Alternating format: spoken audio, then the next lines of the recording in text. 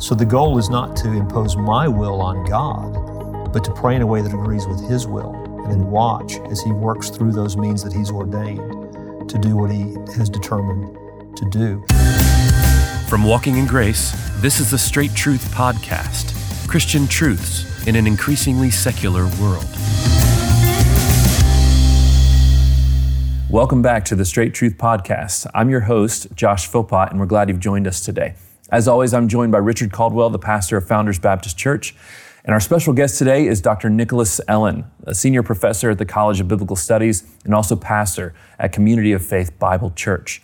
As always, please leave a comment for us in the comment section, and do us a favor and please go to the iTunes podcast section and leave us a review. Well, when we read through the scriptures, we read about a God who is sovereign over all things, and His providence guides all of our actions and our ways according to the scriptures. And it seems that the Bible is firm in this doctrine that God is absolutely sovereign. And it's His delight to be sovereign for the good of His people and for His creation. And yet there is this thing that kind of comes in on the side, which is that He also instructs those who would follow Him to pray, in that He hears our prayers, our requests that we make, our petitions to God, and He listens, and that He will act. He commands us to pray. Even Jesus gives us a model for how to pray. So I wonder how you guys reconcile those two things. How do we reconcile the fact that we have a sovereign God who governs all things, and also that we have to pray? The sovereign God who governs all things has sovereignly determined to work through means. And prayer is one of those means that God has chosen to work through. So I could say, and it would be accurate to say, sovereign God provides the meals that my family enjoys every day. It would also be right to say that He's ordained to supply for us in that way as I go to work and earn money that we're going to use to spend on that food. He is ordained to work through the means of people planting fields and harvesting crops. And in this way, He feeds people. So God has chosen to work through sunshine and rain and all different ways in supplying for His creation. So in the same sort of way, the God who's determined to do what He's going to do has determined to work through prayer. And prayer, therefore, really matters. I mean, if I sit in my home today and go, God has sovereignly promised to feed me. I'm not going to work. We're not going to the grocery store. No one's going to, work in the fields or grow any crops. God's going to feed me. I'm going to starve because I've misunderstood how sovereign God has chosen to work.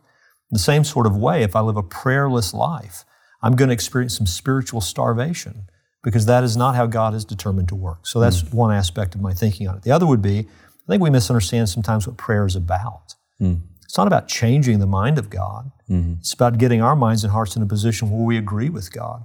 We're actually praying in the name of Jesus. We're praying in agreement with God, His truth, His word, His character, His will. If we ask anything according to His will, we know we have it.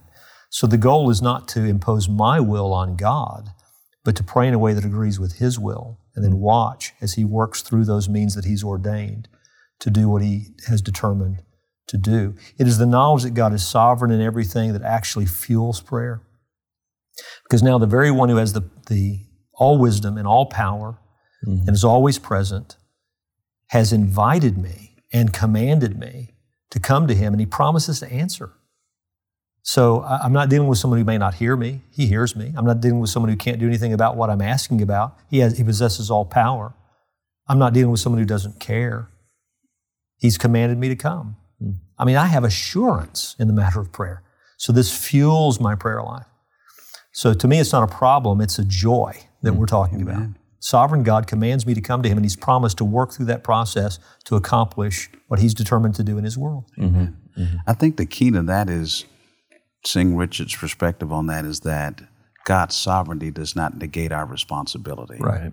And where people focus on the sovereignty of God and negate their responsibility, they misunderstand the sovereignty of God. When it comes to prayer, and I like what Richard said, lining up with God's will. Well, think about it this way. If there's a sovereign God who's in control of all things, and this sovereign God has given me the responsibility to pray, and those things work together, I might want to know more about the character and the will of this God, so then my prayers begin to come in tune with him. It's kind of like I liken it to when I was a child.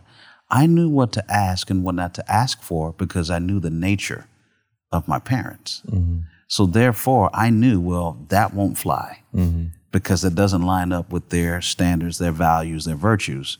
Well, if I ask for this, that will fly. But I had to learn my parents in order for me to understand how to ask. And the fact that I'm to ask for what I want from God, but in tune with what he is willing to do according to his character and standards, it's powerful. So prayer becomes an opportunity for me to exercise my responsibility, but to learn the character of God and process to say, my faithful, sufficient, holy God, if I were to ask for blank, this doesn't seem to line up with who he is. Let me rethink my position of what I'm asking for and why, knowing the God that I serve cares. That's excellent, Nick. And it reminds us that prayer is one way that God has ordained to sanctify us. Yes. So we're learning what God loves, we're learning what he cares about, what he approves of, and we're to learn it in such a way that we then love what he loves. Yes. We care about what he cares about. That's why the effectual, fervent prayer of a righteous man avails much. Amen. Right? So, yes. so there's even our affections are to be involved in genuine prayer. It's not just our mind, but our hearts coming in agreement with what God loves and cares about. And if we ever wonder whether this is important, just look at the life of our Savior, who devoted himself to prayer entirely through the night in some cases, before he made major choices or major decisions. So in every way, we're encouraged to seek our God in prayer. Well, thanks again for joining us for the Straight Truth Podcast. And you can find more details about this podcast by going to our website, straighttruth.net. And there you can subscribe to any of our social media channels. But also be sure to go to iTunes and please subscribe to our podcast feed and be sure to leave us a review. Now, Straight Truth is a production of Walking in Grace Ministries, and you can find more details by going to walkingingrace.org. Thanks again.